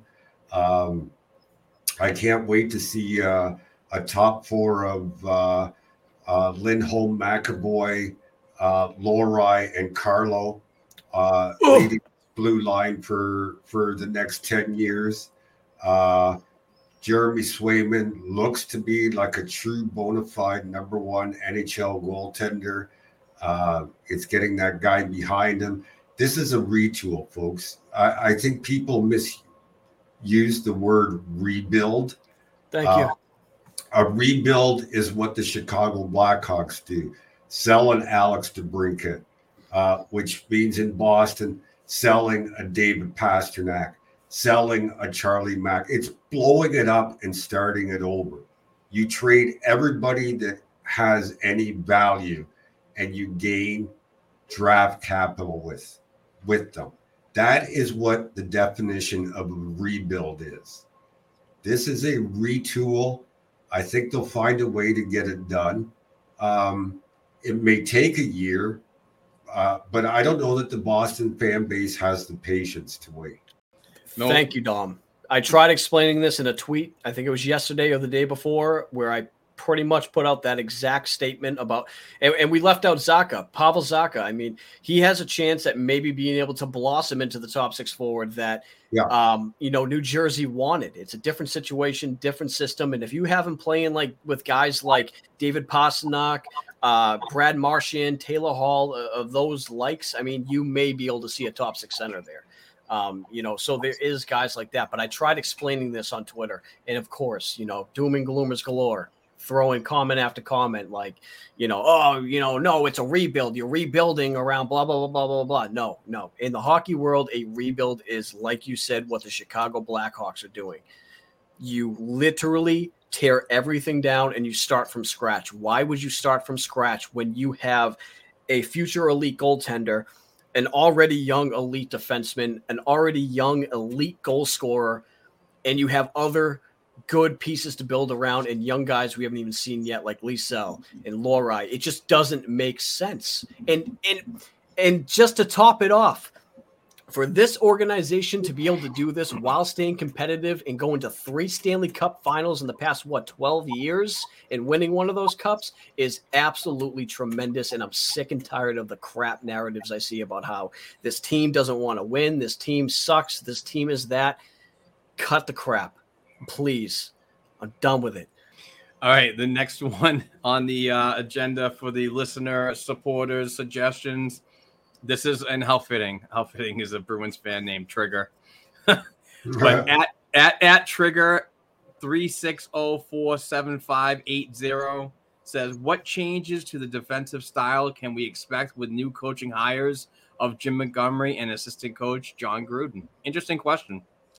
I think the biggest difference we're going to see is in transition and more involvement from the defense. And I know Bruce Cassidy talked about it, getting the D more active. And for some reason, it just didn't work, especially when trying to get pucks through to the net. I mean, they were just terrible at it. But listening to Gruden talk and seeing the way that he's coached before, just the little things like in the players skating, opening up, moving their hips, enabling them to walk the line, put themselves in better position. All sounds great to me. Like, I mean, Gruden won an OHL championship with virtually no superstars on that team in Hamilton. So imagine what he can do with a superstar like Charlie McAvoy or stars like Hampus Lindholm. But what I found funny in Gruden's availability to the media was when he said that him and Montgomery have not really discussed system. And I found that a little bit odd. So I don't know. I don't know what to make of it. But I think we'll see subtle changes. I think we'll see changes in the defensive zone. I think we'll see more man-to-man coverage than zone coverage. And listen, if that's the case, that could bode well for Mike Riley. It's probably better because of his skating in man-to-man and tracking his man than he is in staying in his area and taking care of his zone. Yeah. And I think on the offensive side of things, I think we're going to see the puck being fired more. I think it's going to be less of the cute passing and more of the trying to get the puck to the net, to the dirty areas where these goals can happen. Almost like playing a playoff style of hockey all regular season long, trying to get those dirty goals, trying to get the puck on net. I think we're going to see a lot of that. Accountability is going to be the biggest thing for me on the back end. I believe that the defense is good enough. I mean, if you look at the underlying numbers from last year, the Bruins defense wasn't that bad. But it's that ongoing transition game. We tend to make too many mistakes when we play with the puck too long in our own defensive zone. That's why we get accommodating players that are younger, smaller size, more offensive capable to get those pucks out as soon as possible, and then get into the neutral zone and feed it up to your forwards that are trying to create some offensive capabilities. So Yeah, the transition game is probably going to be a lot better than last year and less mistakes. Let's hope so, because I can't see any more turnovers on this lineup anymore. If I do, I'm going to start gaining the pounds from every one that they do. So, I think that Gruden and Montgomery are going to address stuff like that. And I think that the communication is going to be there that is just going to really intensify what these guys need to do. And I like the idea, Dom, that you mentioned, that it's not going to be so zone and more man-to-man, which brings back to my point about accountability for each and every one of them. It's not just a system anymore. Now it's going to be on the individual players. I think it's going to be extremely important for, the start of the season for players like Zaboral, Lindholm, and Ashan. If he's getting time, it's going to be very important for them to be able to carry that transition play. And I think they'll be able to do it well under a new system like that, or, a new style of playing like this. The next one is from Daryl Ingram, and you can follow him at Ingram Daryl 31. Thinking long term, he says, do you guys believe any of our centers in the pipeline have the potential to climb to a top 6 role? Oh, yeah. Definitely. I think Matthew Poitras has top 6 capabilities. I think Brett Harrison has top 6 capabilities. And, I think this guy behind me still has top 6 capabilities in him. And I don't want to rehash everything that I said earlier. You can rewind it and listen to it. And Kevin's going to like this. So does Georgi Merkulov. So you've got 4 centers there with top 6 capability. The thing is, you only have to hit on one of them. I think Merkulov may have top line capabilities. It's top 6. Yeah, but straight up bona fide number 1. Yeah. Well, that's to be seen. Yeah. If he can work on the defensive side of things, I think the sky's the limit for that kid. But we'll see. Absolutely. He does have a great set of attributes, but he's also another work in progress. He's got to learn how to the game away from the puck. When he has the puck, he's got the speed in the hands to really be a creative asset, but away from the puck, younger players like him continually need to learn how to play that two-way style. Now, quickly before – oh, sorry, go ahead. That's what the American Hockey League is for. Exactly. I made it very clear in a previous podcast, I don't want Merkulov being handed top line spot in Providence. I want that to go to John Beecher. Let's see if we can develop some offense out of Beecher. We know Merkulov has it. Yeah. We don't know if Beecher has it. And now's the time to find out and get it out of him if it's there. And you're not going to get it if he's not given all the prime offensive opportunities first. That's right. If we could combine both Beecher and Merkulov into one player, I think you would have the sickest freaking center to play in the NHL. You'd have a Barkov. Yeah. Yeah. Wow. Yep. Great comparison. Yep. You'd have a Barkov. Jeez. Yep. So if both of them can figure it the hell out, you could have another crazy 1-2 punch. I mean, who knows? Yeah. But before we move on from that, I did want to point out we do have the 2023 draft coming up, and I fully expect Don Sweeney to hang on to that number 1 pick. I fully expect it because it's paramount. And I do believe he will be going after a center, and this is going to be a center-heavy draft.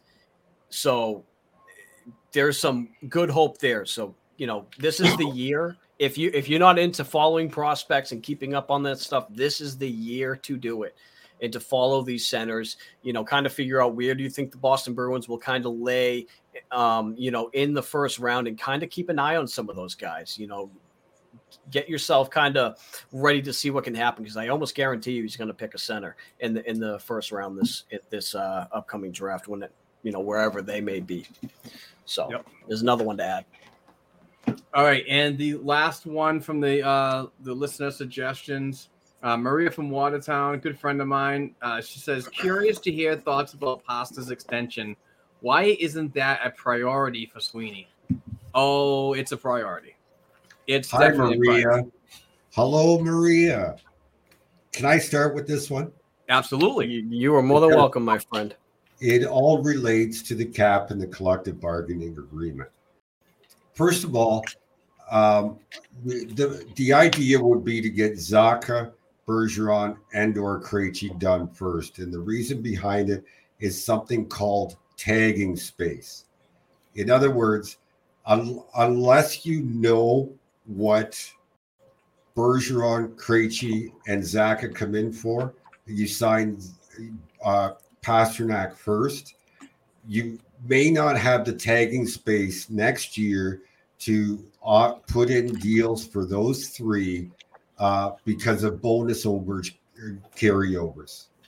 So you need to get them done first, know what your cap situation is, and then you'll know how much money you have to spend with Pastrnak next season. It's something called tagging space. It's a long, complicated thing in the collective bargaining agreement. But if you Google it, there's some great articles out there that explain it to you. I just don't want to spend the next hour on a podcast doing it. Right. Yeah, and when you look at, let's use Charlie McAvoy's extension for a example. That extension didn't get done on the day of, free agency opening. That took some time. I believe it was late September, maybe early October. I forget the exact date. It was a day before training camp, along with Pastrnak. Yeah, so that's where you saw that type of extension happen. So there's still plenty of time between now and the start of the season to get that done. And if it doesn't get done, don't freak out. That doesn't mean that you trade David Pastrnak or that he's not going to get signed. It just means that they're working things out still. But from my understanding, and I believe everyone else is here on this podcast, is that David Pastrnak is committed to wanting to be a Boston Bruin for now and the foreseeable future. He just wants to see exactly what is being put ahead of him for the duration of his contract. Who am I going to be playing with? Is this team going to be competitive? And I think those answers are going to be, given to him in very short order. So, yeah. And also, it's also important to know that when we're talking about Boston Bruins contracts and so on, David Pastrnak does have a full year under his current deal. So anything that's negotiated from now until whenever will follow the next year. I think that confuses a lot of people when they're talking about contracts. They think that they need to be signed as soon as possible. So there's a little bit of leeway for comfort levels for Bruins management and us Bruins fans and media members and so on. Of course, we would love to have anything done prior, because sometimes players don't want to talk mid-season. And to be honest with you, I would say that if a deal doesn't get done, or if it continues to kick the can down the road in December, I would be a little more concerned then than I would be right now. Look at what's going to worry me is if David Krejci doesn't post a video on Instagram with David Pastrnak and says, "Hey, David, are you coming back to Boston?" Yeah, right. Yeah, that's a good point, actually. Yeah, but if you look at even the Forsberg situation that was going on earlier in the offseason here, the GM for the Nashville Predators was getting a lot of flack for not trading a guy like, Forsberg, but we don't know everything that's going on behind closed doors. And there was conversations there, which led him to believe this player is attainable. We can get him, even though we are in the last hour, we can still get this guy. We just have to meet on money. And I don't think it comes down to that with David Pastrnak. I mean, we've already seen that from his first contract extension after his ELC, that he is not the type of player who is out here chasing the most amount of money that he can get. For him, it's all about the fit for him, how the team's going to be. And I think those answers, like I said, will be answered, and he will feel very comfortable signing not like a completely team-friendly contract, but one that's he's not going to take his value. I can tell you that. So what's your number? My number is between 8.8 and like 9.5, somewhere in that area. You're such an NHL thinker. You're putting your number, the back of the number, into your contract stature. It just so happens that it works in this case, though. I mean, I know, right? Yeah. I tweeted mine out yesterday. I'd put it up on the screen, but I don't know how. Yeah, I think by the way, I think he's worth $11 million. So, right. I'll just put that there. But in the cap world, you got to work together. I don't know. You tell me, honestly, let's take the black and gold colored glasses off. If Austin Matthews is earning 11.5 or whatever it is, you're telling me David Pastrnak is worth 11? I'm not taking anything away from David Pastrnak. I think Austin Matthews is worth more than what he's making. So right, but that's the deal. That's the deal he's on right now. Okay, so if we're going by deals and where the market's set, I'm just going off of what I think the players are worth, in my own opinion. Okay. Like I think Austin Matthews is worth more than what he's making right now. Let's do percentage of cap.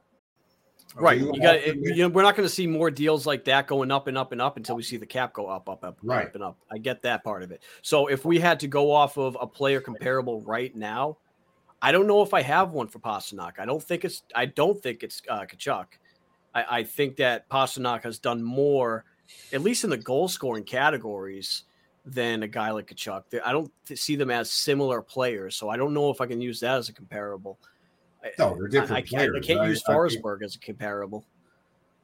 Pastrnak brings things Tkachuk does, but Tkachuk brings a lot, just as many things to the game that Pastrnak doesn't. I think they're two different players, though. You know what I mean? Yeah. Like they're two different style of players, so I can't really use that as a comparable. I don't know if there is one out there right now for David Pastrnak, a good comparable. I'm not sure. If you could think of one, please tell me. Yeah, I'm going to think of one. And they're two different players. It's Charlie McAvoy. Okay. Who's more important to the team, David Pastrnak or Charlie McAvoy? That's tough. That really is tough. No, it's McAvoy. If you're doubting that, then I don't know what to say to you. It's tough for me because it's two ends of the spectrum.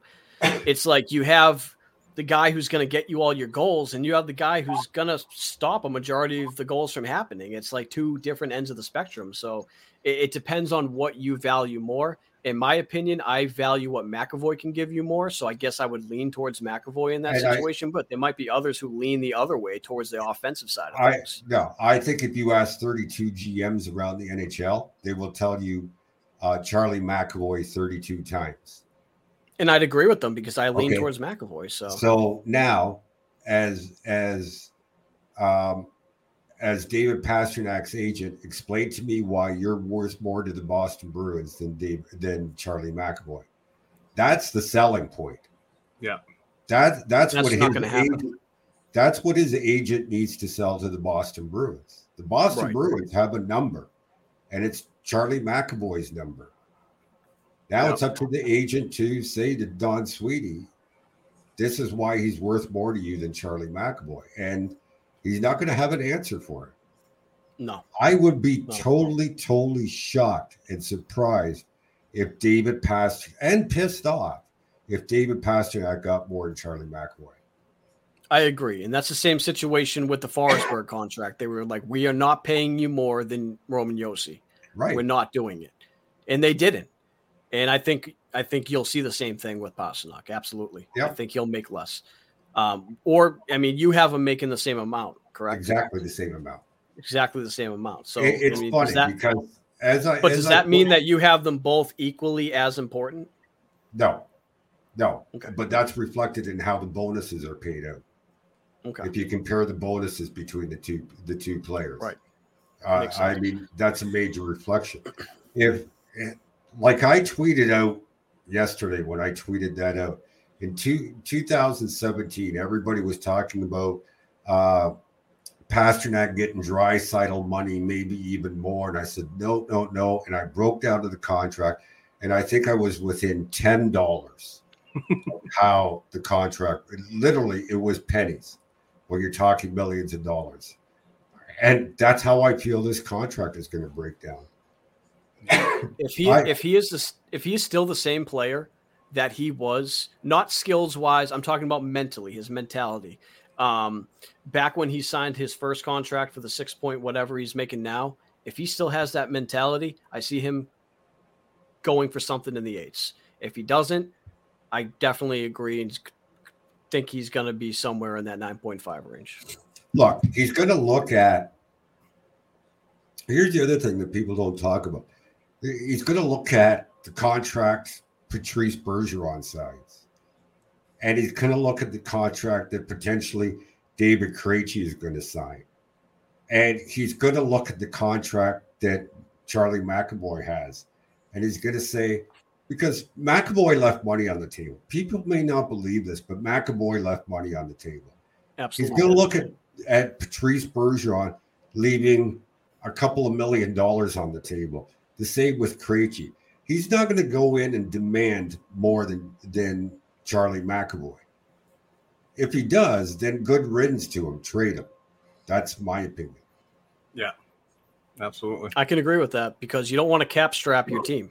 And I see Pasternak as the type of player who wants to win, and he wants to be a team first type of guy. Yeah. So I'm going to stick to what I've always stuck to, and that he's going to take something in the 8s. So we'll see. All right. I think this would be a great opportunity to end the program. This has been a great discussion. We've approaching 2 hours. Not many shows are doing that. A lot of Bruins in podcasts this offseason are only recording about 15, 20 minutes, but we bring you a full show. But before we do that, we do want to say a very happy birthday to our leader and our God and still our captain, Patrice Bergeron. Hopefully he comes back, but to you, sir, happy birthday. It's 37 for 37. So happy birthday, Patrice. Are we going to sing him a little song? Or birthday to you. Happy birthday to Patrice. Happy birthday, dear Patrice Bergeron. Happy birthday to you. I apologize, folks. That was terrible. We sound like 3 drunken sailors on a freaking on a just like it's more like the skipper Gilligan and the professor on Gilligan's Island. Yeah, no shit. I don't know. We could start a boy band. I don't know about you two. God. I'll be the drummer. I'll be behind everything.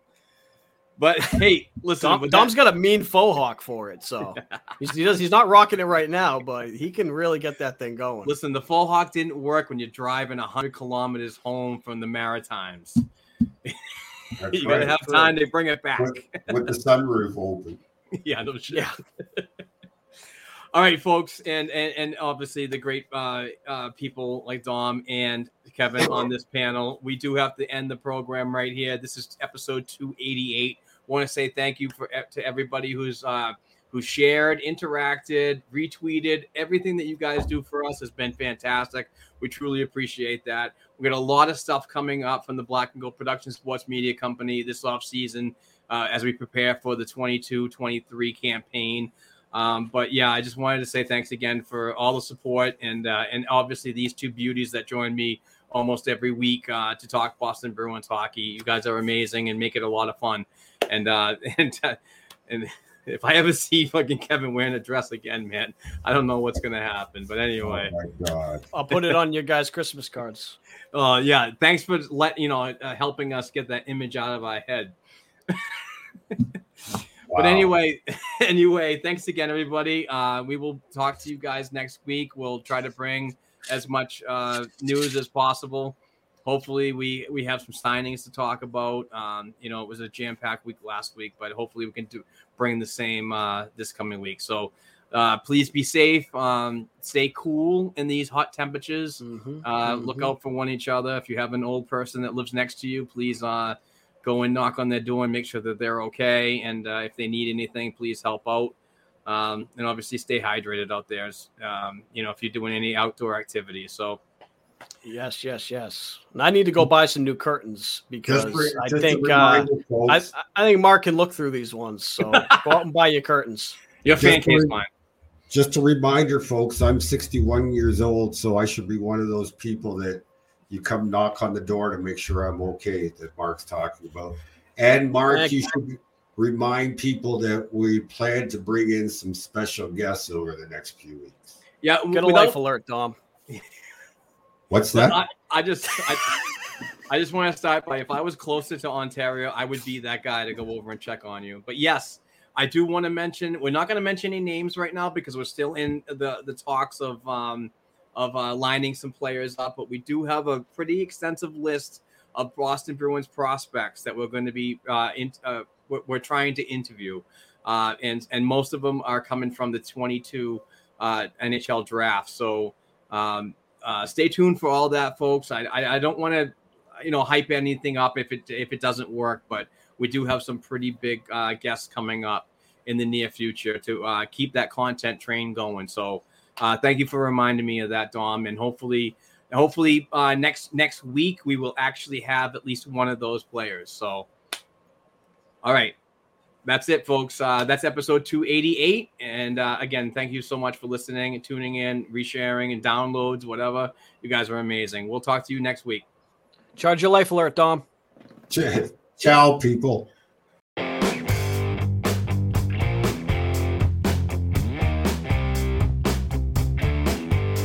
Thanks again for tuning in and supporting this week's episode of the Black and Gold Hockey Podcast.